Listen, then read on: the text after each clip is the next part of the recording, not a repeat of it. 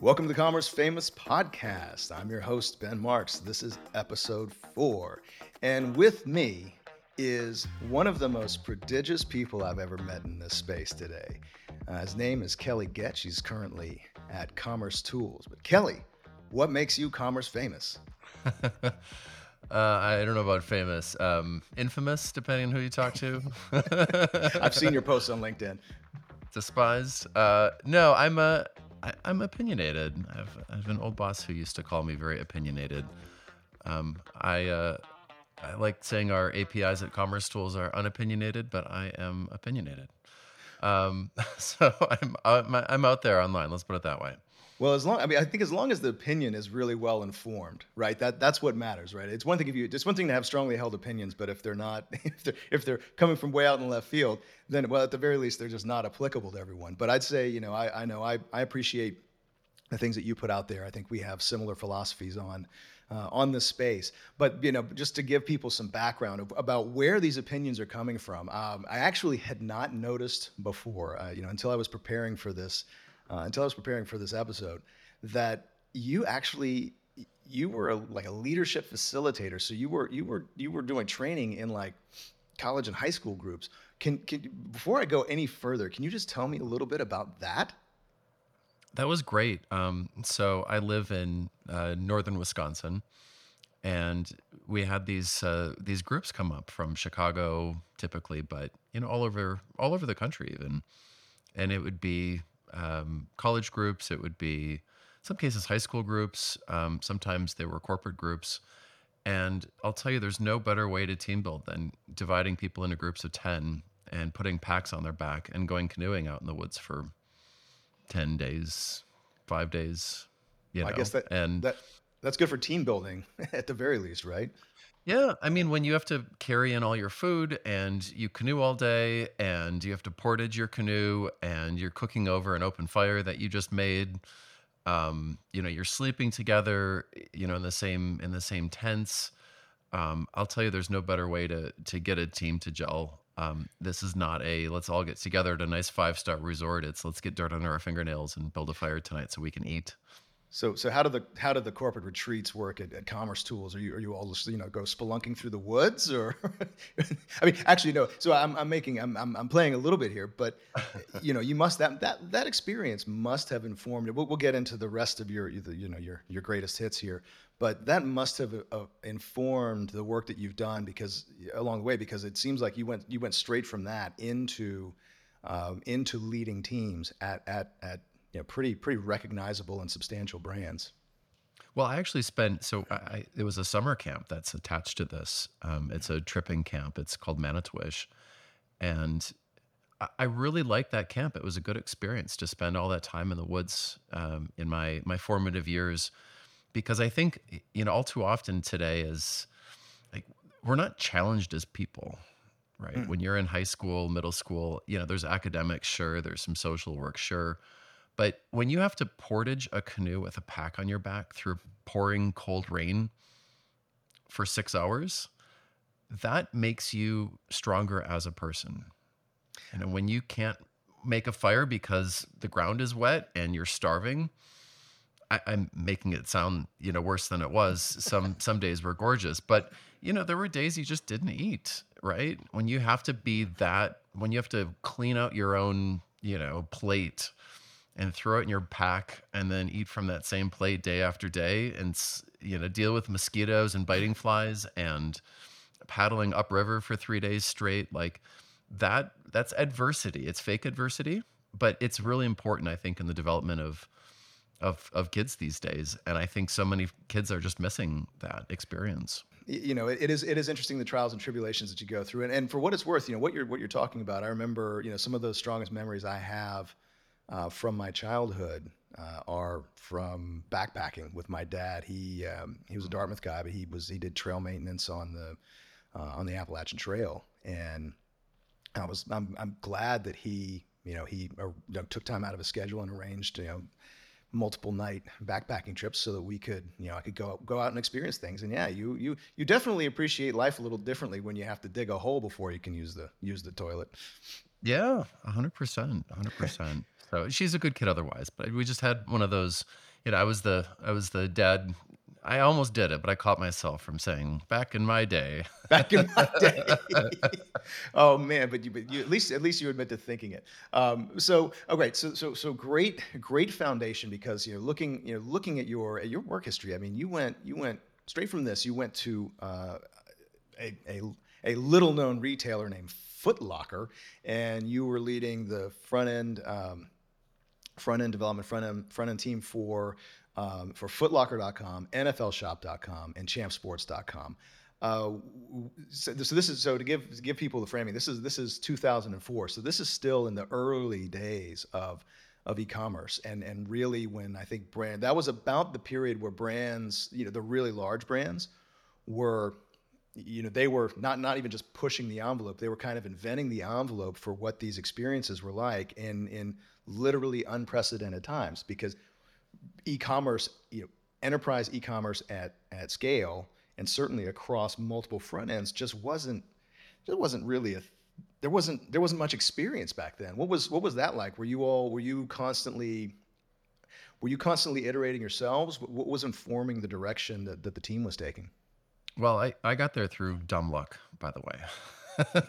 So I live Raise, in this raise small my hand too. town. It's 30,000 people, middle of nowhere in Wisconsin, but it was home to East Bay, the old cataloger back in the day, and they actually were one of the very first e-commerce organizations. And when they sold to Foot Locker, they convinced Foot Locker management that they could be the digital arm of Foot Locker. Wow. So in small town, middle of nowhere America, I mean, literally flyover country, um, there was this footlocker.com outpost there, which is great. And they had been running Cold Fusion. So that was, I mean, going really back. Yep. And I was looking for a summer job. And in high school, I had built a lot of websites for local businesses. It was a great little side gig, at the law firms, those Yep. kind of organizations. Yeah. And they were advertising in a local newspaper for somebody to come in, and it was a temp job, and it didn't list the employer, and convert Photoshop images to HTML web pages. And I thought, yeah, I can do that. That's pretty easy, And I started doing that, and there was nobody leading that team, and I just kind of was pushed into it. And at the same time I was there was this, I mean, just an absolute amazing architect. His name is Guy Morizane, and he was just at the tail end of his career, and he really wanted to mentor someone on his way out. Oh, wow. And I was like 19 at the time. And he ended up mentoring me. We got along great, and it was just such a good formative experience. And he pushed me further and further down the stack all the way to the database. But my formal responsibility was front end. Nobody wanted to deal with it.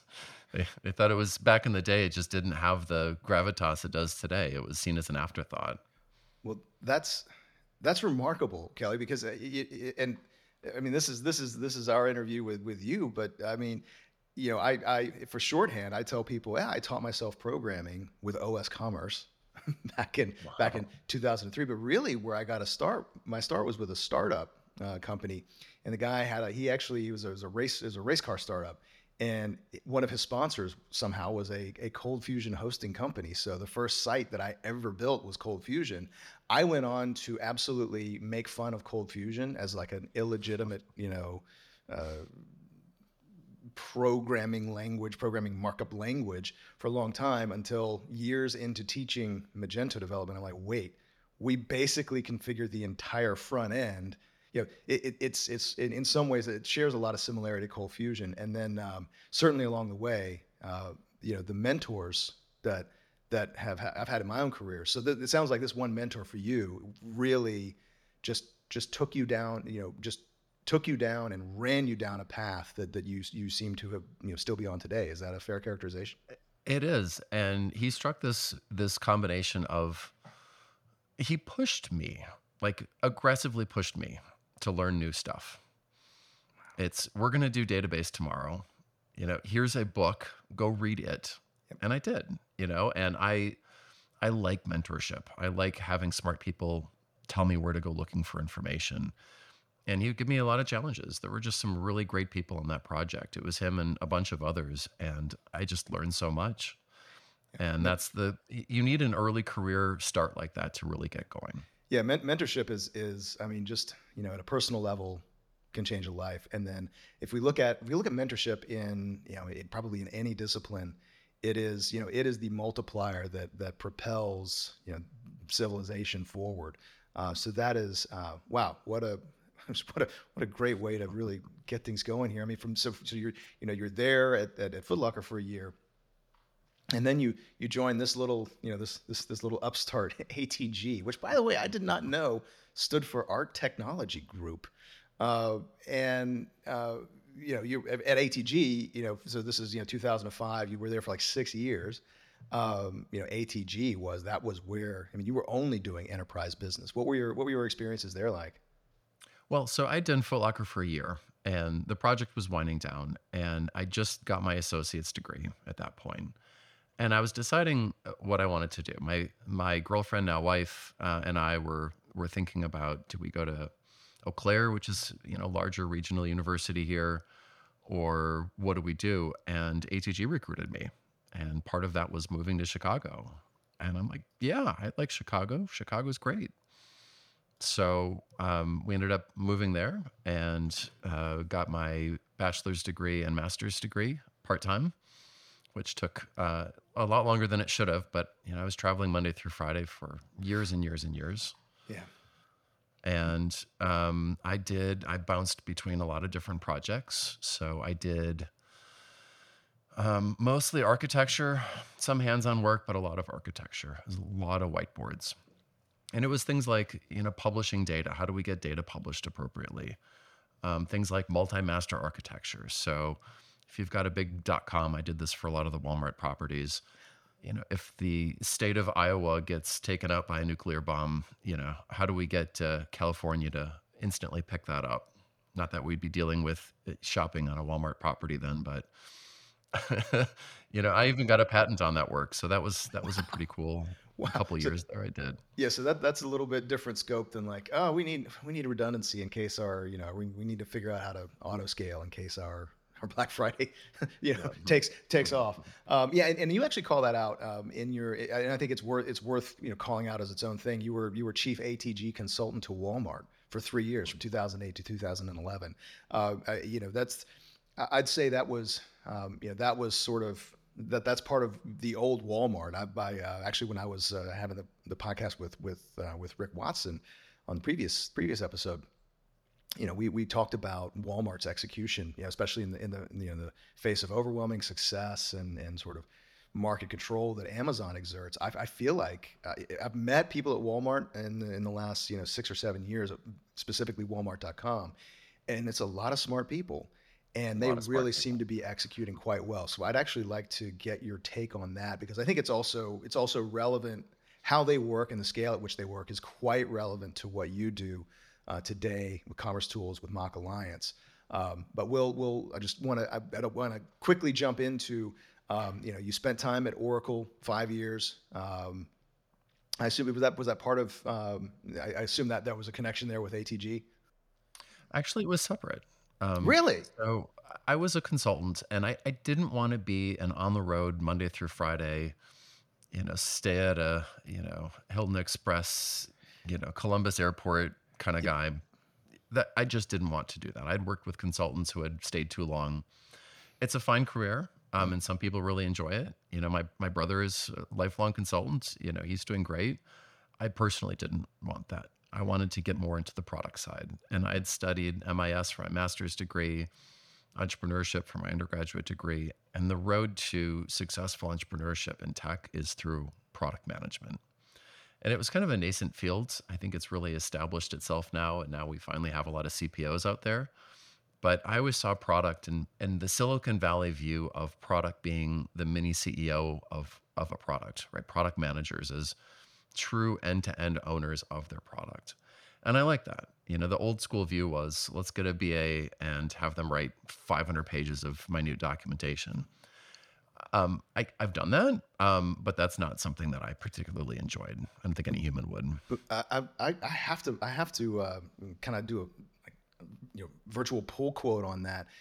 Product management, like that's the real path to success in this industry. And it hadn't really occurred to me, but that's part of the reason we do this podcast is because I think a lot of what people take for, like, if someone's coming into the industry, today or even a couple of years ago, product management in this space is, I mean, it's as obvious as as TCP IP. I mean, it's fundamental to what we do. But it's interesting to think of that as a fresh and novel discipline in the space, just over a decade ago. It is. I mean, the past CEO of Salesforce, Brett Taylor, was CPO, and he got promoted into the CEO role, did really well. The CEO of Kibo, for example, is their former CPO. Like, it's a well-established pattern at this point, because in an executive level product role, you are dealing with finance, with marketing, with sales. You're working across the entire business for your respective product. So it's good experience as a general manager or CEO. All right, it's good experience to have that product background. Okay, that's, man, yeah. This is a great podcast. It's a great podcast when the host gets to learn a ton in the course of recording it. Now, you did spend some time. It looks like for several years you published a few books, focusing around e-commerce in the cloud, and really, and then the general topic, though, I think, is sort of the ubiquitous availability of an e-commerce system, and how that e-commerce system could be composed, and also how it can connect and interact with other systems. But thinking that this trend for you, the books that you've written, started back in 2013, I feel like you were well ahead of the curve. Like, you saw the power of well composed and decoupled systems. And I'm wondering how much that informed, both connected you with Commerce Tool, and then informed where Commerce Tools has gone. Well, I'm back in my day, if I'm going to pull that one. I'm going to get you a t-shirt. Back in my day, we had these things called physical servers that you had to get off of loading docks and stick them in the data center. And then you had to do it yourself, or you had to ticket some team, and it would go into some workflow for 6 months. But eventually you'd get ping, power, and pipe to these servers. And it was ridiculous, because during Black Friday, Cyber Monday, the retailers that I was working with, they were incentivized to over provision by an order of magnitude. So if your normal production workload required 3 full servers, they'd go out and provision 100, 150 servers. And it was obscene, because they wanted to over provision, because it still is the case, but back in the day, if you screwed up your biggest sales event of the year, you were going to get fired. Yep. So it's like, well, why not? Let's go throw a bunch of money at the problem and make sure that however slammed we get, we're going to stay up. Yeah. And I just thought how ridiculous it was to see all that over provisioning and paying for all the software licenses for all those servers. Yeah. It was obscene. Yeah, and the licensing models were atrocious back then. It was all per core. Yep. Yeah, that's what I was going to say. I remember one of the previous platforms I worked for, that was because it evolved just before, like, commodity computing became a thing, and so it was all about, hey, well, if you need to scale up, and the only way to scale it was vertically. You just couldn't scale it horizontally. But the licensing model is like, well, if you need one time per licensing year to scale up to 20 cores, then effectively you were like 20xing your license. The industry moved, or the technology and industry moved much more quickly than the software itself. Yeah, so I'm at Oracle at this point. Again, a great mentor there. His name is Mo Afshar. We text 5 times a day. Good guy. But anyway, he was leading some cloud products there, and I was a PM, and I was joining him, and it was a great team. It was called the Cloud Application Foundation Group. And watching Oracle try to enter the cloud space. I know it's not as ridiculous as it sounds today, but back in the day, it was actually it was actually doing some pretty cool work, and Yeah. it was great because I found this really small company back in the day. It was like 30 people at the time, called Docker, and met the founding team there, and had some good discussions, and like I was there in San Francisco for a lot of the founding of this technology. And I thought it was just so amazing to meet these smart people. And what was great about a company like Oracle is they had no problem going out and hiring an architect who really knows what they're doing. They'd pay some of these people 5, 10 million bucks a year.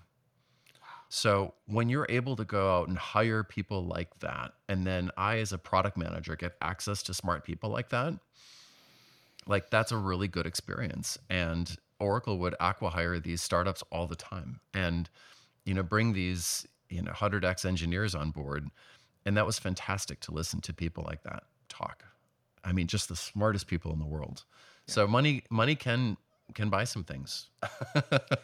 So it was a very formative experience, and I thought to myself, you know what? I've been doing commerce for a long time, and the way we were doing it was horribly inefficient. Yep. And going in and kill minus nining misbehaving instances in production wasn't a very smart idea. And then something like containers come along, and then Kubernetes comes along, and working with Oracle and cloud, and I was part of the Java cloud service team, application container cloud service team, Exalogic.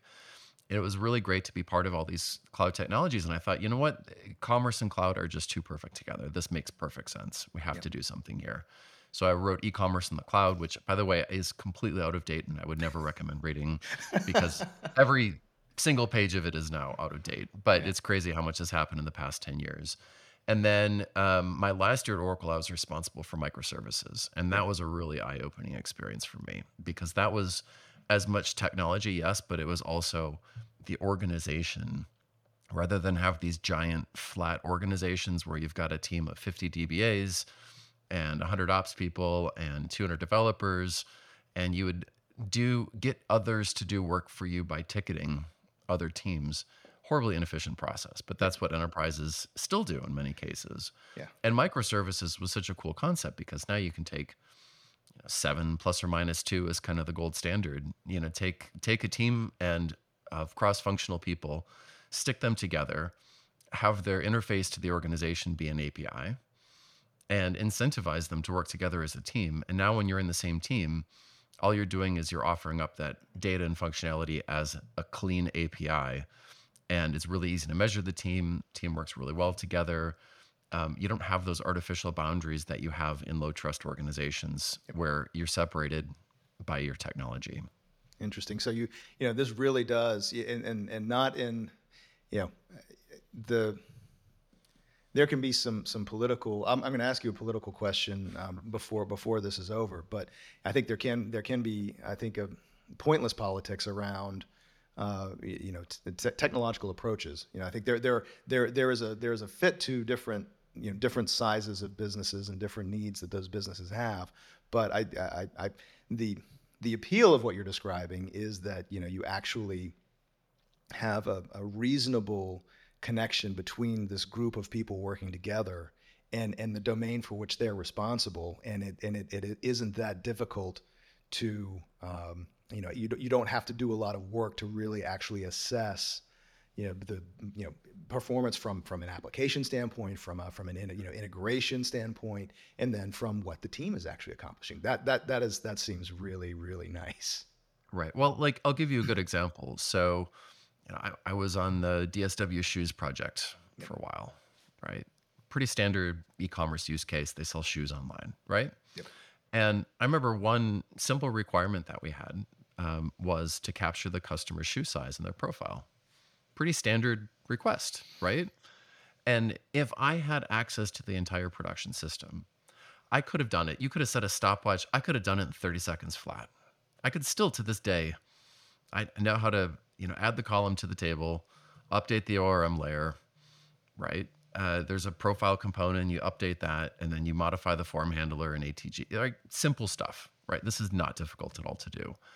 But you have to ticket all these different teams. And that's where you end up with 6-month delays on stuff like that. Simple requirement, but you have to document everything so carefully whenever you're crossing an organizational boundary, because the DBA team has a very clear set of requirements.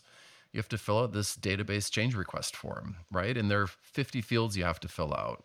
It's obnoxious, right? For what? To alter a single table? Like, how ridiculous is that?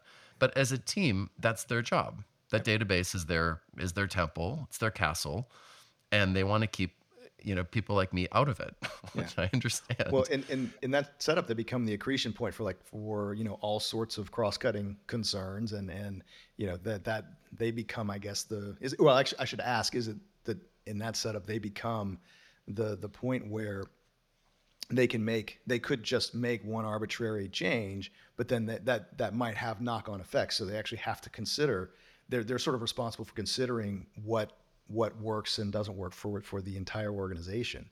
Yeah, Right, because everything is so tightly coupled. Yep.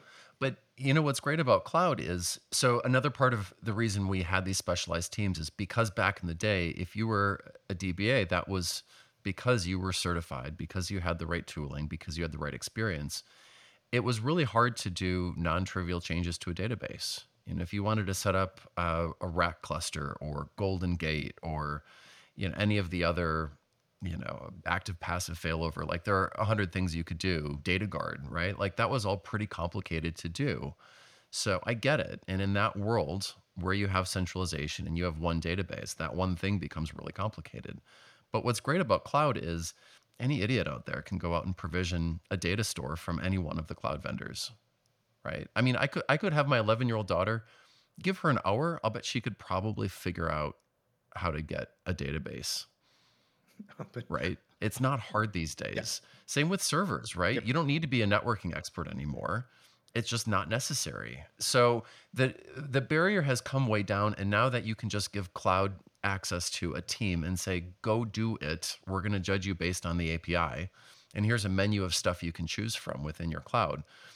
Cloud makes microservices totally easy, where before I understand why things were the way they were, but it doesn't make sense anymore. Yep. It's again a really good perspective to have. That really this ideal world that you're talking about at the scale at which you're talking about does not make sense. Back when, again, the previous episode with Rick Watson, he was talking about, well, we decided we needed to we needed a more robust hosting solution, so we literally had to idle the site for 6 hours, pull our servers out of the closet, and physically drive them across town so they could be co-located in a data center. Wow. Kids these days have no idea what we're talking about, do they? They don't know, man. And again, it was uphill both ways. Yes. So that is a great. I mean, it's a very clear journey that you went on, and it makes sense then that as you get into commerce tools, and I think your founder, didn't Dirk coin the term headless commerce? He did in 2013. Yep. So he was also a fairly prescient person in this industry, and it makes sense that you two eventually meet up in 2016. I guess you brought a lot to the Commerce Tools organization, and in so doing say, hey, you know what, this is a moment, we are finally at a place where the what's available to organizations around the world is such that we can, various players in and around the commerce space can all talk about, they need a common framework, common diction, and a common frame of reference, and sort of in a community in which they can share culture and communicate and plan and innovate, and that is the MACH Alliance. Mm-hmm. Yeah. When was the moment where you're like, wait, this needs to be a thing. This needs to be something that a space that we carve out for this to happen.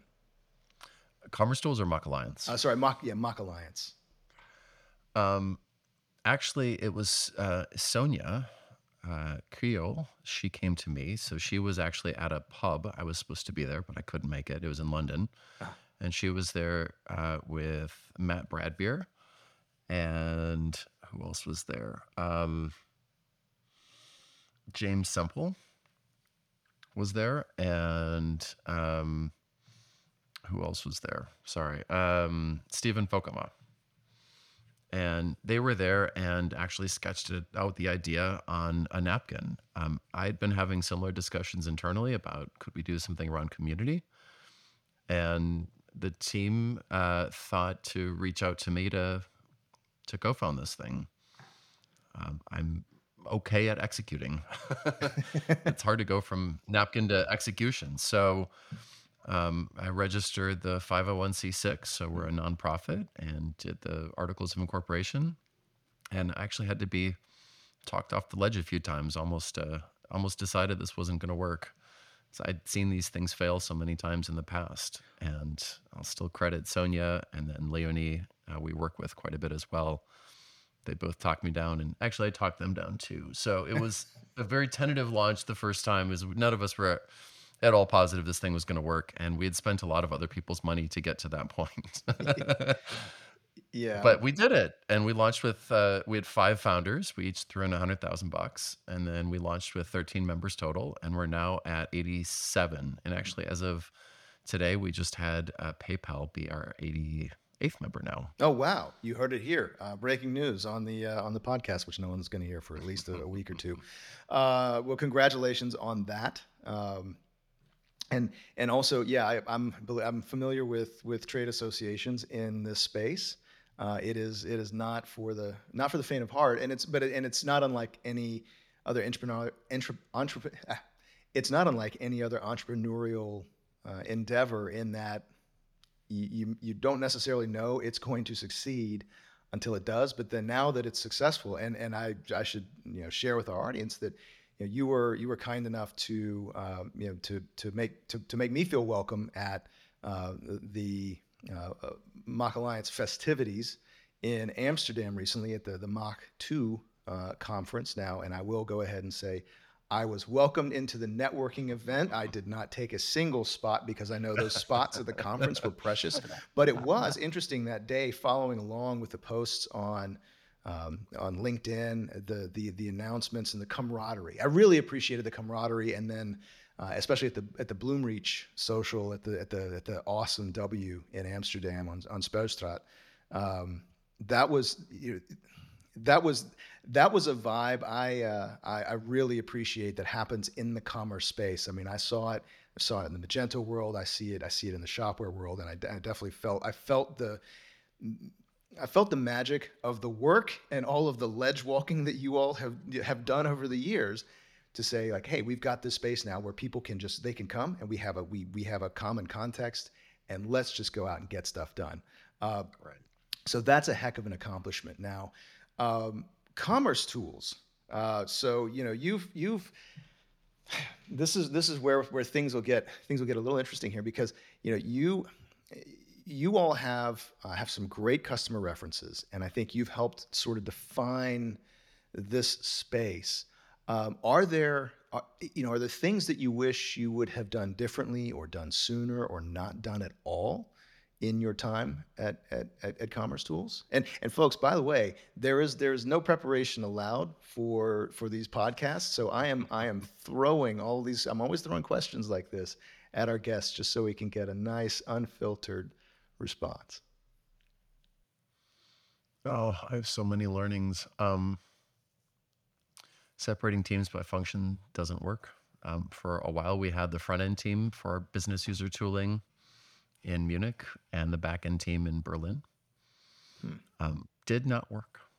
Teams are best when they're cross-functional and co-located. Well, I can tell you now that I have much more experience working with Germans, Bavarians are a very interesting lot.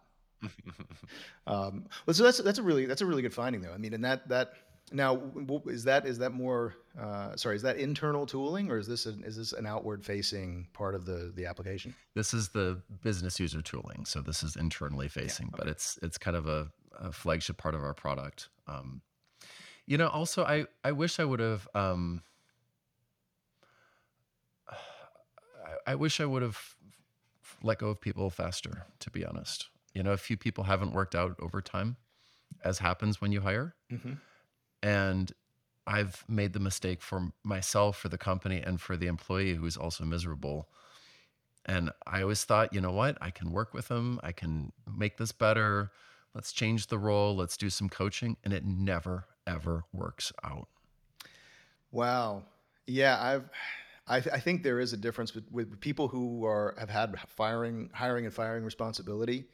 That was a big change in my career. I was lucky to have, as it turns out, a German. I was working in an agency, a German COO who walked me through, and he gave me a great framework for it, which is that once it's apparent to the organization that it is not working out, the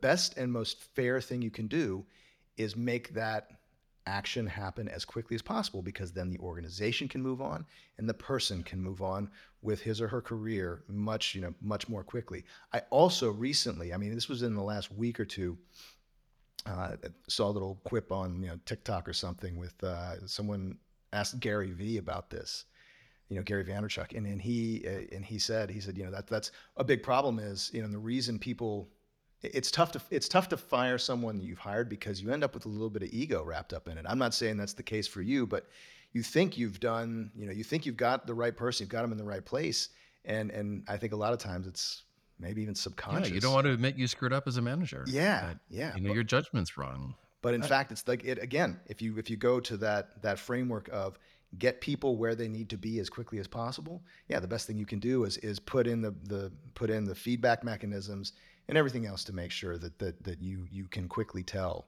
Like just like you would do any other kind of entrepreneurial or business initiative, you want to try it out and fail it fast. Yeah. And something I've learned recently, and I'll largely credit Mike Sharp for this, who's been with us for a year as CPO. Um, he has this approach of disagreeing and committing Hmm. and openly documenting things. So he'll put together PR FAQs and get the important, the stakeholders in a project to sign off. And whether that's our approach to going into HIPAA compliance or Mm-hmm. China or, do we do a new product, right? And it's a good open way of capturing feedback, making sure that you have real deep alignment. And then there's also this component of it where you can disagree with it, but still commit to doing it. Right. And there are decisions we've taken on occasion where I'll say, you know what, I disagree with this. Yeah. I think it's a bad move, but clearly the consensus is that we should do it, or we're being forced to do it for some reason. But now that I disagree, and my disagreement has been known, I'm also going to shut up and commit and do it, and not sabotage it or any willingly or unwillingly, right? Yeah. And I just like that it's much more open and transparent. And I used to have this view of like, okay, I'm in a meeting, I'm CPO, we all have a great discussion. Well, that's it. It's a done deal. We're going to do HIPAA compliance, right? We all agreed to it. Like, no. There needs to be more than that, right? Yeah. It needs to be a longer PR FAQ, an Amazon style PR FAQ.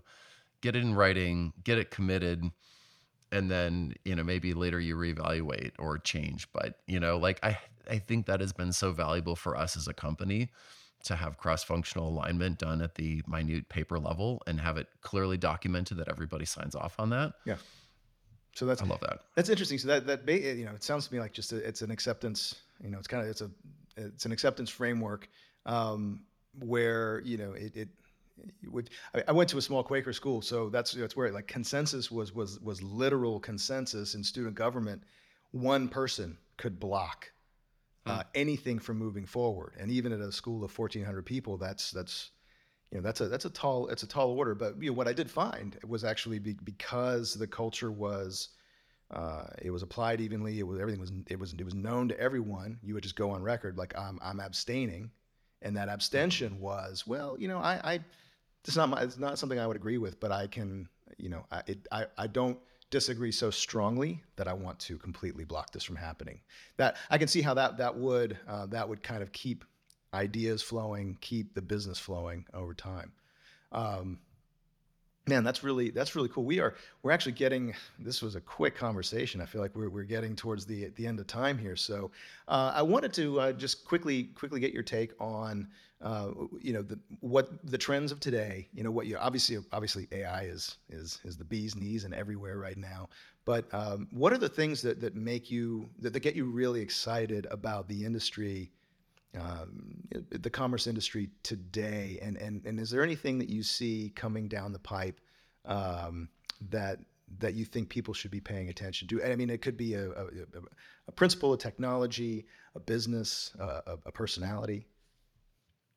But yeah, so I'm excited that at least at the upper enterprise level where we, are really dominant. So, and I'm talking like 500 million plus GMV, right? Yep. This is not smaller. Um, in the smaller end of the market, I think the existing approaches are great. But at the upper enterprise, folks are discarding their legacy platforms in droves, Mhm.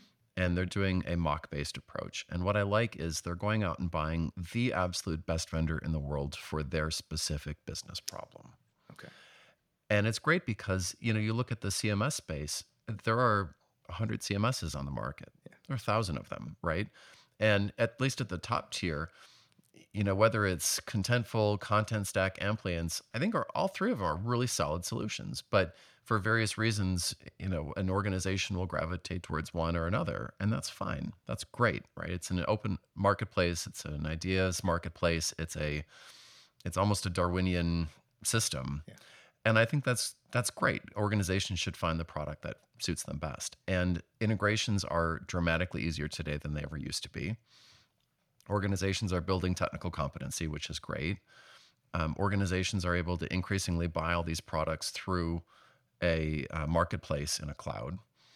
So the market is very much shifting towards what we do. And we're moving away from, hey, I'm going to install Hybris, to I'm going to swap out my promotion engine for Talon 1, or I'm going to swap out my checkout for Commerce Tools, right? And it's an incremental evolution rather than this, hey, we're going to go live with the Hybris project on this date. And I love that. Yeah, I love that approach too because it's at your end of the market, yeah, things work the way you describe it, and certainly, and that's what that's what we've gone for, on our side of things, where we take a certain underlying technical approach, but the goal is the same, that you have the freedom to select the right solution, that from, thankfully, multiple right solutions. So it's not just, oh, well, this is the one best CMS in the world. Like, that construct doesn't exist. It is, we have several great CMSs or promotion engines or personalization engines or whatever to choose from. Let's find the vendor that we like to work with the best, and maybe and get down into the nuances. Say, oh, well, here's just the subtle differentiations among these choices. Isn't it great that we actually get to pick the one that is even better suited for us? I think it is a good time to be in this It's industry. this big meritocracy. And what I love to see are vendors who do one thing really, really, really, really well. And, Talon 1 is, I don't know how many people there are, 400, 500 people. All they do is promotions. Yeah. I know they would probably say they do more, but like, you know, they just do that one thing. We had Commerce Tools do products, we do customers, we do checkout, right? We've got 700 people laser focused on those three areas, but we can devote a lot of dev resources to those three things. You've got companies like Algolia and Constructor who do search and just dominate that field. So I love seeing companies where the founders have a ton of experience in a space and they are just maniacally focused on over excelling in exactly one thing, because we came from this world of, well, yeah, ATG has a promotion engine. Sure. That's fine. Right. Mhm. Or, like you go product by product across the entire stack. And the reason you bought a platform, an all in one platform, is because it was all there out of the box, and that was fine. And back in the day, you just wanted to get online, check the box, the checkout, or, whatever piece it was probably good enough. But now we're getting into an era where you need real substantial competitive differentiation, right? You need to use a Commerce Tools checkout, right? You need to use, a goalie or constructor search, right? Always hard to name vendors to avoid playing favorites, but you know what I mean. Yeah, yeah. I mean, some of these examples are obvious, and I think it's fair to call out. Search is a perfect example of this because, in my background coming from PHP, MySQL based systems, like one of the first things that was regularly sort of outsourced, basically integrated to improve was the search space because MySQL is pretty rudimentary search functionality. And so then you would see things like Apache Lucene come in. You want fuzzy matching. You need technology design for that. And then of course it immediately proceeded from there to well, hey, this solution has now been integrated across multiple verticals, multiple geographies. We now are now getting, and we're processing. We're grabbing search data and we're processing it centrally. Wow, wait, this now informs. We know what converts better, and that for me was like the next evolution step in terms of finding those vendors that have machine learning chops. I mean, and this is getting back in like 2013 or so, and of course these businesses are all very well set up. The recommendations, search, personalization to they're the ones that I think have the in-house expertise already to really take advantage of machine learning and this new era of AI. That's probably a fair characterization, right? Yeah, specialization always wins. And I'll give you an example. We at Commerce Tools have search. It's based on Elasticsearch. Yep. I will be the first person to say our search is fine. It's okay. Yeah. And that's okay, right? It's not an area that we've chosen to go deep on. About half of our customers use it. And we as a company are the very first people to say, hey, you know what? It looks like you're not going to be able to use our search out of the box. Would you like an introduction to any number of search partners that we work with? Or based on your requirements, we think vendor X would be a better fit for you. And that's the right approach, is not trying to BS your way through a sale and pretend that you can do everything. Instead, it's knowing what you do well. And if you don't do that other thing well, then you make a referral so that the customer is taken care of. And that is, it really truly is a great time to be in this business because I think that level of honesty and directness in sales is possible in part because the technology buyer is more experienced and more sophisticated and more understanding that yes, we're selecting a system with portability, flexibility, and we want the kind of we want to select the kind of, I won't say platform, I'll say solution. We want the kind of solution that allows us to do to bring in best of breed for our needs. Yeah. Best of breed for our needs. That's exactly it. But there's a different way of doing business these days, and I'm a big fan of it. It's incremental pricing, it's openness, it's transparency, it's very product led as a company. Having technical people running the company. Dirk is very much a developer at heart. Very much running as CEO of Commerce Tools. Yep. Like I like to see that. I like to see us working together to expand the market and educate the market. There's just a different way of doing things. And, I come out of the Oracle tradition. Again, it's great people there, but that's just not something that I thought was a terribly sustainable business model. Although their stock price would disagree with me, but whatever. Well, I think we can leave the stocks and the stock speculation.